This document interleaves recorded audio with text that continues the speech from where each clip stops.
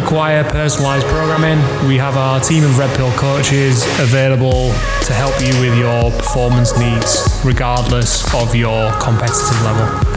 Please get in touch at redpilltraining.com. Hello, everybody, and welcome to the Red Pill Podcast. Morning, Jouse. Morning, Philip. How are you, sir? I am right as rain. How is everything in coaching land? Comes in waves. It does. Well, we've had the question, mate.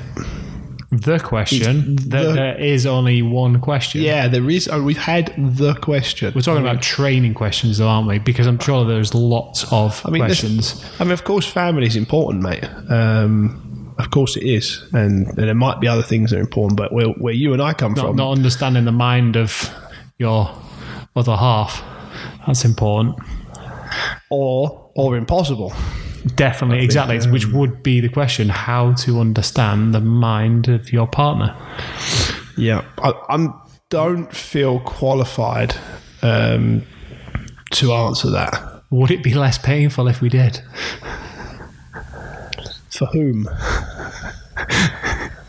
Exactly. Yeah, I think we're probably going to leave the marital guidance work to people who know a little bit more about it, and are probably a little bit more successful at it than you and I. I think when I say the question, there's not much more important in our lives than coaching and training and competitive sport. So. A listener, so we found out we've got one, which is great. We have a listener who has asked it's going north. A wonderful question. And they'd like us to talk about how we get to understand your athlete. How much is too much, how much is not enough, both in terms of weekly volume, level of fatigue, optimal performance for the athlete. So when I read the question, I don't know if the listener is a sports scientist or has worked in, I don't know their level. It's a great question, but I just see acute chronic, what we call acute chronic balance, as in what they're doing today versus what they've done over the previous period of time. So I think that the podcast we should base it around acute chronic, and say that's what they're asking us. How do we balance it? There's always psychological element, there's a nutritional element to it. So let's just go in and let's talk about it and let's have a bit of fun. Well, it's something we briefly covered in the strength versus technique, isn't it? That periodization model and the fact that people suddenly switch to they expect an immediate return on that strength gain. They want that acute response versus seeing that actually maybe that strength cycle created the chronic training load to elicit the gains in strength that we need. But athletes very much psychologically stay in the here and now, don't they? Very much so. Very much. Let's start by. I think we should start by defining what we mean by acute chronic. Yeah, I think we should sort of get a sort of definition out there, and acute chronic isn't a training term; it's a injury term. Really? No, it's just a term of in illness and used in all walks of life. Even in business, you have an acute strategy and a chronic business strategy. You have sort of things. So what we're talking about here is the chronic strategy was over a period of time, whilst the acute is more relevant to what's happening here and now on a sort of day-to-day basis. But I mean, chronic can be classified as what the training volume or load is over a day, where the acute could be this particular set in the day, or as this question alludes to, more so is over a period of time. So sort of what is today a part of in relation to the last period of time and the next period of time. I'm using a 42-day past and a 7-day present. So my acute versus chronic is based off of what's happened 42 days prior, and that will give me my fitness level, if you like, as a combination of what's happened in the last 42 days. And then I'll have what's going to happen in the next 7 days. So I sort of have a 49-day window or bracket, if you like. that 49-day window has then, of course, a day which is today, and that's moving the whole time. So, of course, tomorrow that one day drops off the end and one day is added to the other end. So we're always at that sort of the midnight, if you like, between the 7 days and the 42 days. How are you using? I know you're using a similar system, Joust, but just go a little bit more into that for us. Yeah, it's very much. It's all calculated off knowing what the whole year looks like as well. By knowing the whole year and like what the phase focus is, it allows us to see where the stresses are coming through. It's very simple to talk about volume versus intensity, but then there's always that blend within the program where volume and intensity will intersect, and at that point is where there's a huge amount of stress. So knowing where the athlete what phase have they been in, what was the purpose of that phase, and where is it going. So yeah, over that day period, but then over the whole year really. Yeah. So, I mean, you've got parameters to work within that 42 days of measurement statistics. So your measurement statistics, I mean, we'll just reel them off together here. You've obviously got, you can use heart rate, for example, as in how much output has the athlete had to go through in terms of a lung capacity. Bearing in mind, if you listen to our previous podcast on the relationship between threshold and skill development, that it's not always, when I say heart rate, I don't necessarily always mean aerobic work. There's a high oxygen demand in relation into high skill work. So you have heart rate as a measurement tool. You have wattage as a measurement tool. You have calories burnt as a measurement tool. I mean, we'll do another podcast at some point on calories and the validity of using calorific as a measurement tool.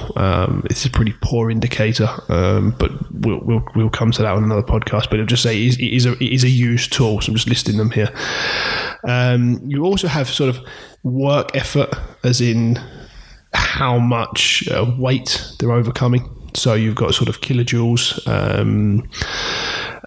So how much load you're putting through the system in a day. So you do 10 sets of 10, 100 kilos, and it gives an output of the total day output. You have acceleration, you have a deceleration, you have a change of direction. Help me here, mate. Keep going with different things. The skill. So is it high skill demand, low skill demand? Yeah, measurable. Relative to that person. Yeah, so you obviously have to understand your athlete. It's measurable. So how many times they've actually changed direction would be how many times they've produced a high skill effort in that day. So there's many parameters that you would use, and you sort of collate data, and that data set is then ultimately how hard I've worked today. And it's not correct to say we favour one or the other. We favour the more data we can collect, the better it would be. So we'll have. There's even blood volumes, blood values. There's some wonderful sports scientists out there who are taking blood values at the end of training and using that data in this data set. So what we're saying is you're a detective. One parameter I like to add is body language.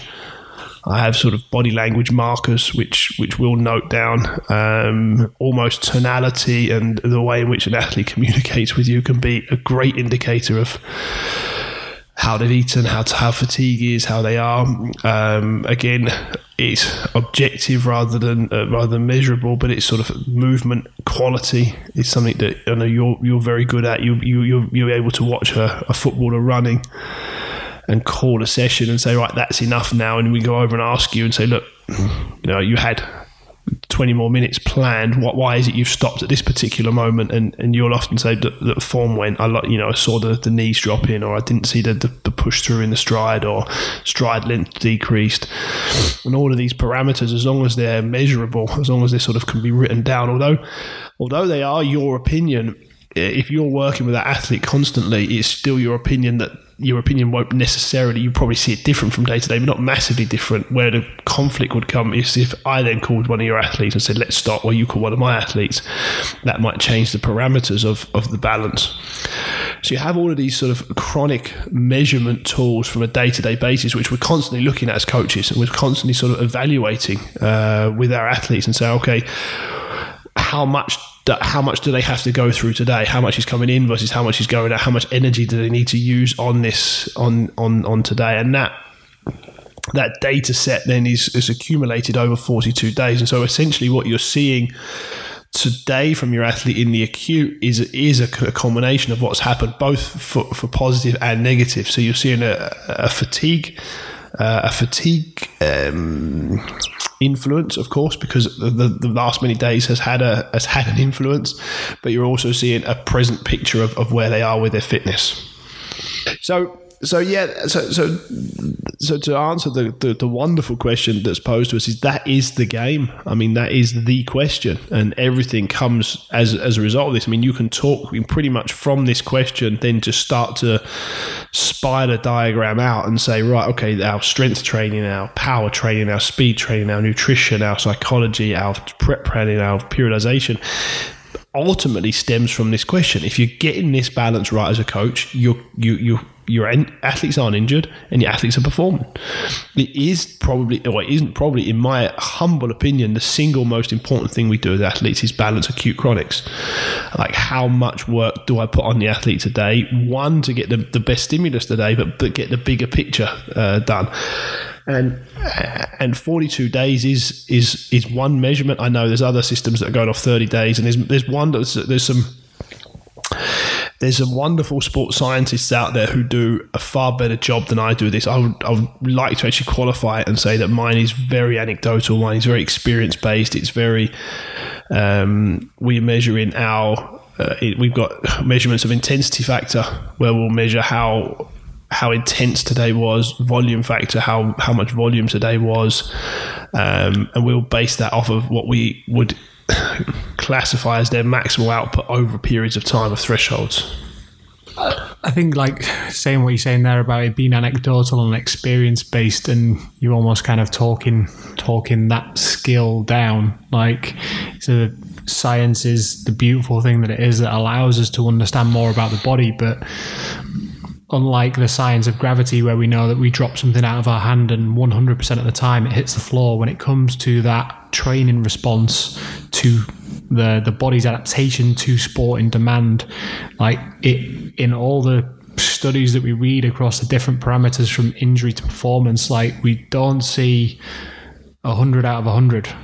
Like we don't see that 100%, and that's where yes, we can choose those exercises, those training methods based off scientific evidence-based practice, but the skill of a coach is to understand, well, does my athlete also fall into, yes, I will go with science, I'll put my eggs in that basket, but if they're not falling into that basket and it's not working, like, you've got to have that experience of knowing them as a person, knowing the fact of, well, yeah, what are signs of fatigue? Signs of fatigue are those, like you said, psychological changes. They look like they're lacking energy. They're not as positive. They're showing all those things, and that comes with contact time. That comes with communication. That, like, yeah, write the program perfectly. They might have slept badly that night. Yeah, and now that changes the effect. Like, we can all intents and purposes of the world write the perfect program for that, but they have a bereavement. They have something happens which affects emotional state, and training's affected. Yeah. And hopefully sometimes the training's an escape for the athlete from that process, and maybe they don't get those effects, but we're humans, it's possible, and it will so picking up on 2 points there. Another parameter I didn't mention measurable is sleep, obviously. I don't know why I didn't mention it. It's quite an important one, but sleep would be another one.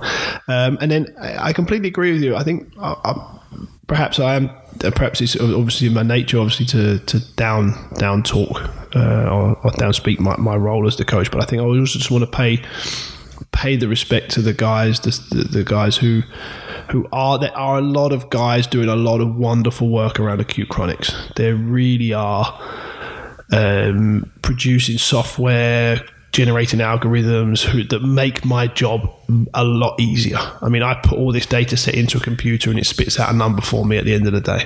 And at the end of the day, that gives me a balance. Of course, there are other factors, as mentioned, the psychological, the feeling, the sort of the contact, the knowing your athlete, which, if I'm allowed to say this, I think I'm probably quite good at, which aren't as measurable in the software programs. But the guys who are sort of not necessarily coach face to face or sort of coaching on a daily basis, but are producing this software and research, they do deserve a mention, because they are making our job a lot easier, and they are working very hard behind the scenes for us, if you like. So that was my main reason for sort of just making sure I'm referencing properly and giving those guys the credit that they deserve. For sure. It is the foundation from which we work from. I think all of us, trying to say is, I know you're not actually talking yourselves down. I think there's just a very missing part of a person's thought process can be they rely too much on science, and then they actually they don't trust themselves as coaches to make a decision. And it's important to have that balance. Absolutely, the balance is everything. And I think ultimately the two of them can't go without each other. I mean, all science around acute chronics is figures, is numbers based anyway. They need the data sets from somewhere, and it's us coaches that are providing those numbers for them. So we working hand in hand and sort of working well together. So let's move on and answer the question. The question is exactly this. For me, the question is, how do you get this balance right? Well, the question, it isn't knowledge here. When I'm not asking people to have a wonderful anatomical knowledge. I'm not asking people, and some of the best coaches I know, they know absolutely, their anatomy's poor, or they can't recite the depths of the Krebs cycle, or they can't they're not the best anatomists in the world. They're guys who are actually quite practical thinking, or they're statisticians. There's the statistics in this can lead you to be a good coach. I think still having the ability to communicate is very, very important, but being able to take these data sets and say, right, what do they normally do? How much of a trade-off am I allowed? So one big thing we work quite often with is that today's performance is below par, is suboptimal because of a certain amount of chronic fatigue in the body from here. So let's not panic about that. Now that communication fact with an athlete is crucial. So when I've said to an athlete, look, we're going through a volume phase, or we're going through a phase where you're going to be under a little bit of fatigue. Of course, we boosted them nutritionally, but you're under a little bit of fatigue. So we don't expect your lifts or your speeds or your times or anything else. We don't expect them at the moment to be world records, or we don't expect them to be close to what you're used to, but we're going for a different stimulus because we're going on a more chronic based curve.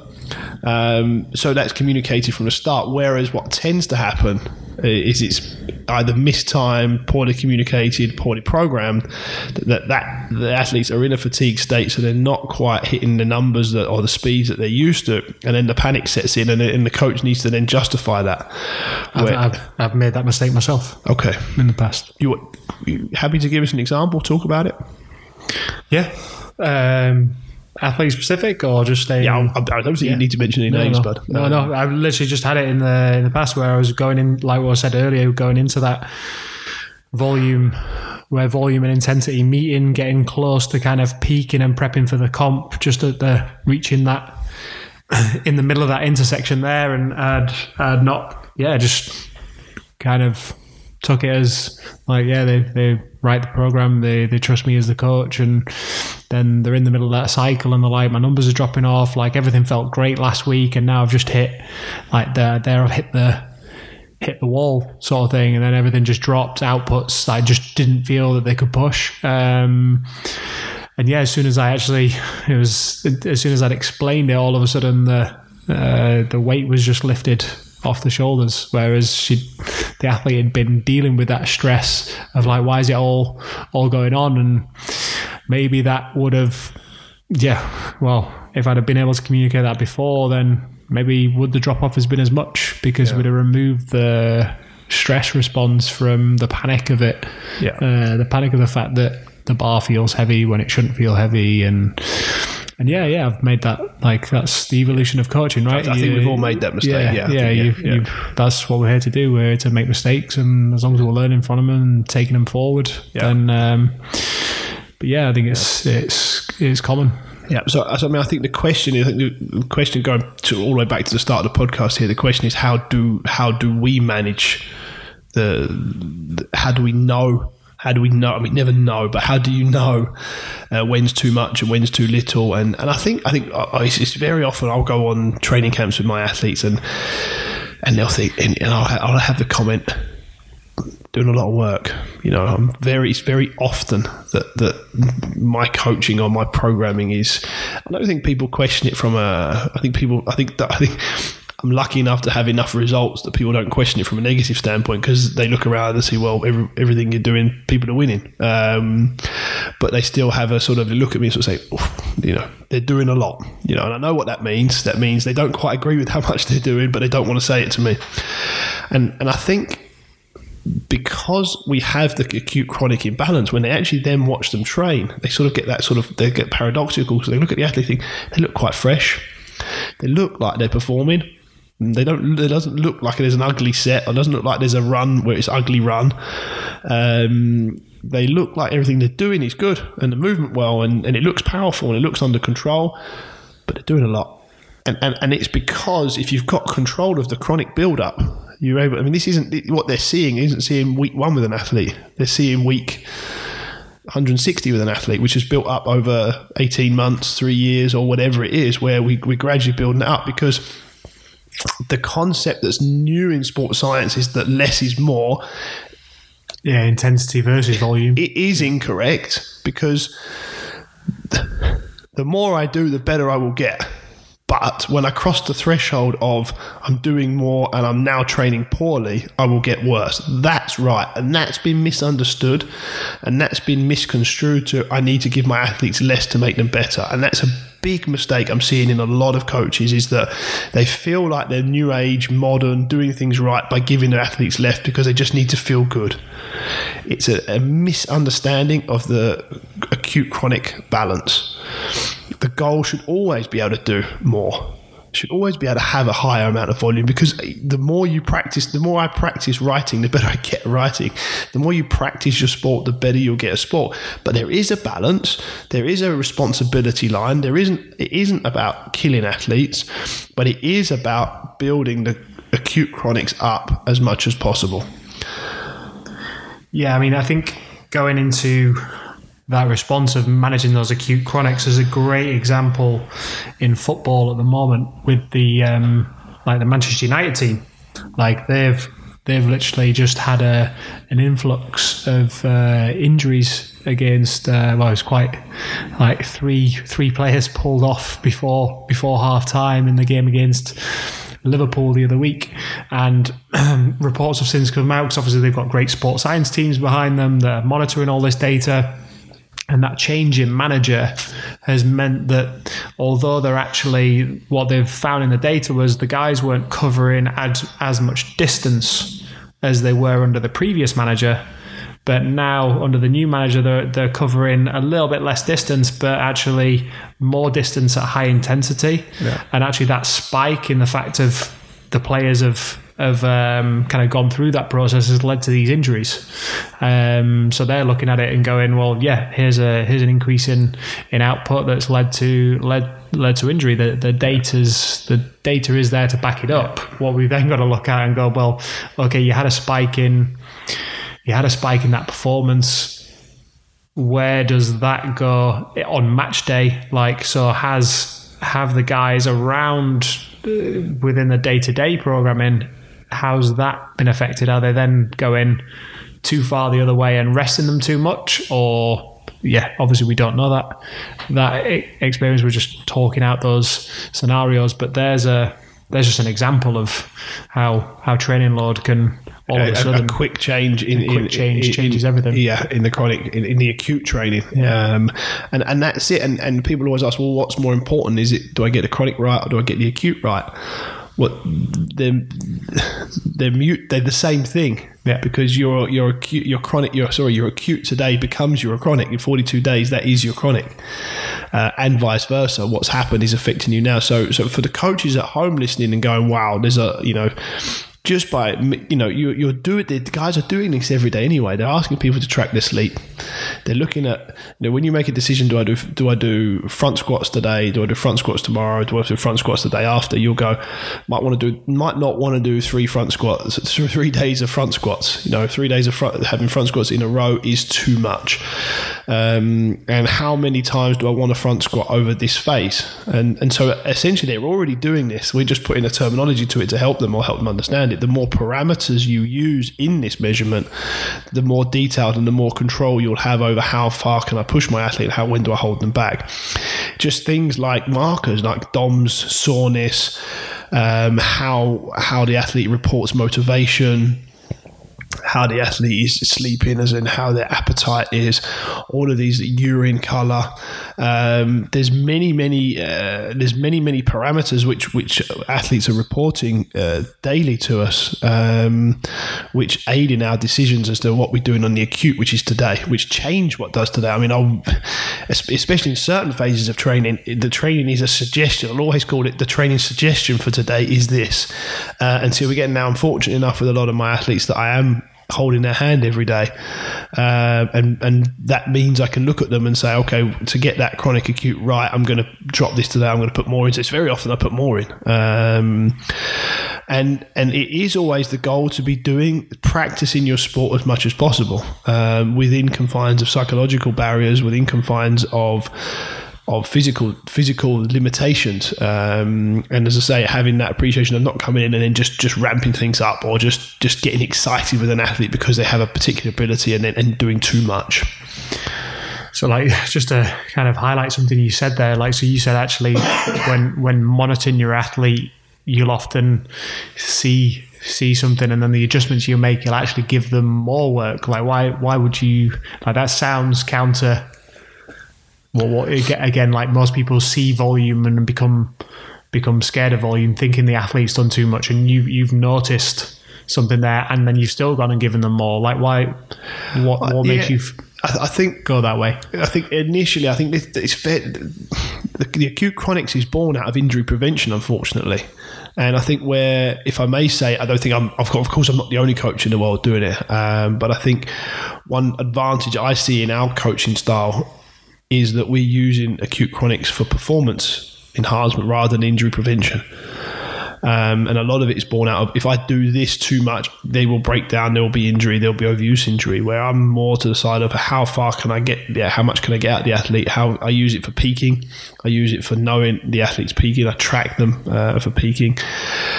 And so there, completely the opposite to what you talked about was, well, if they haven't slept 3 days in a row, I back off a little bit to avoid injury. Well, I'm like, well, they have slept 3 days in a row. They get into me and, I've written back squats with X weight, and you know what? They went up really easy. Let's do another set. It's very often an athlete will look at me, one particular athlete I'm thinking of now will look at me with a smile on her face and say, can I max? Because it just feels good and it looks good. And they're the days you go, yes. And then the other days you've written, we go into max and you see, and it's all clunky and it's all locked down and the hips are sort of not moving properly and they haven't slept so well. And then you've got to break the news that we're not going to hit that max today. And that is ultimately balancing, having that feedback. And the simplicity of this, we've discussed a massive complexity, but the simplicity of this is it's just listening to the athlete and looking at the athlete and getting as much information as you can possibly extrapolate from them. And the more information you're going to get from the athlete, the better you can make decisions as their coach. That's essentially the answer to this question. And that's what I demand as a coach. I demand feedback. They get frustrated sometimes. I expect 5-6 messages a day. on how, if we're not in camp, if we're not working together, I expect them to update me. I expect feedback on every session. I expect feedback on how the sets were. I want to be in the process with them, because it's the only way I can do my job properly. There's no way I can do my job properly from a distance, especially from a distance, without having that feedback, having that heart rate data, or having that, you can see it 3 days in a row, the numbers are all 10% under where they should be. Do something with the program. It needs changing now, not in the 3 days. It's not just let's see. You get a report on the sleep, isn't it? Do something with the program. For sure. I think people are, like I say, unlike other elements of science where we're dealing with machines, we're dealing with computers, we are the anomaly. We are the wonderful variable within most objects that can't be controlled. So that's why the science that we see done on the human body in high performance isn't always, doesn't give us the 100 out of 100 of like, well, this is how strong the structure of this building needs to be to stay upright. Like, yes, that's unarguable science, which has to be right. The human is, the person we will probably never understand, but we've just got to do our best to see how the science of training meets the human. And that's it. And that's how, sort of almost sort of flipping it over and putting the challenges on the coaches. How much data daily can you collect on your athletes? And the athletes don't need to understand. Again, we've done a lot on overcoaching. The athletes don't need to understand it. They don't need to be involved in the process. They just need to provide the data. And when I say provide the data, they just need to upload the heart rate data. They need to just tell you that they squatted 100 kilos today, or they need to tell you that they did 6 reps when you wrote 8. Like, that's all they need to do. Your job as the coach is then to sit with that data and interpret the data. And as you interpret the data, you then get that picture. And you can only get this, you get that data in the acute performers in today. And the hardest phase of training for me with any athlete is like the first 2 months, when you don't have any back data to know, is this normal, is it up, is it down, is it left, is it right? So that's a very hard period, that start period, because you can't just apply what someone else has used, and you can't just take a program off the shelf and give it to somebody else. You need to then sort of really listen to them and engage with them. And then the more data you collect, the more patterns you see. And as the patterns develop, you start to see, okay, why is it? And it does. Why is it every Tuesday that happens? Or why is it every day after I've done that session, they report that pain? Or why is it after every that day I get that? And when I follow that with that, and as you start to see these coincidences and put these data sets down, you start to be able to manage acute chronics much better. And we're doing it on you might want to call it a more complex level, a deeper level. It doesn't need to be that. Just monitoring sleep. You'll see patterns between performance in training and sleep if you've got data from training and you've got data from sleep. So that's all you really need to be doing as a coach, at the very basic level, all the way through to our level, where we've got complex algorithms that calculate chronic training load versus acute fatigue. On that note, I think it's just to finish up with, give a little bit of an overview of, for those who are a little bit more involved in the maths, a little bit more to the nerd side of things, just a little bit of how we are measuring it, just to help people. We are calculating what a maximal effort would be for 1 minute, in terms of output, in terms of heart rate, in terms of watts. For aerobic side of things, you'll have a calculated maximal output over 1 minute, 20 minutes and an hour.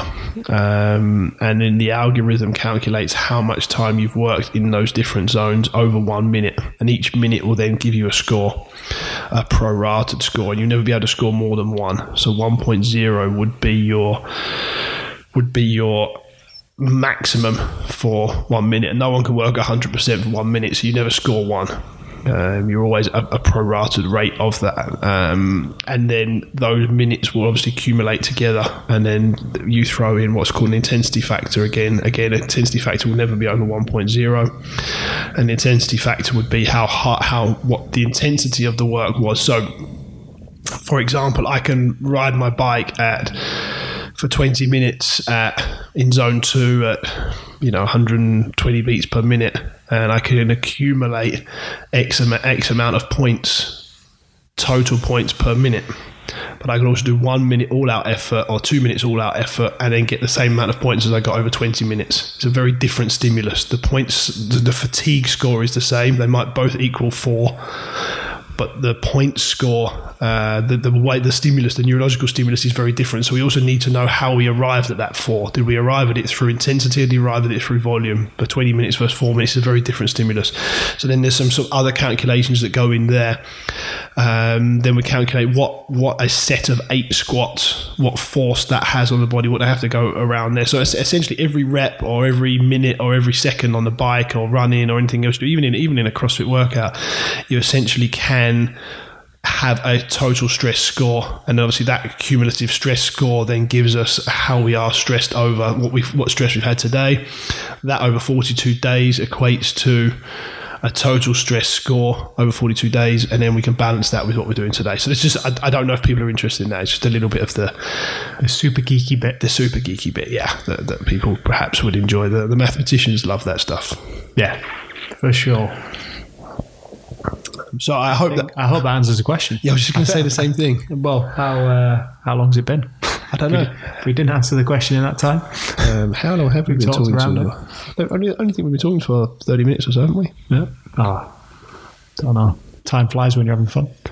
Yeah, I mean, this is the bag. This is the stuff. This is the good stuff. And I think there's a lot of. I mean, to be honest, and don't just listen to us. There's a lot of other good podcasts on acute chronics, and listening to a lot of strength and conditioning coaches who are doing wonderful jobs in football and rugby and other sports as well.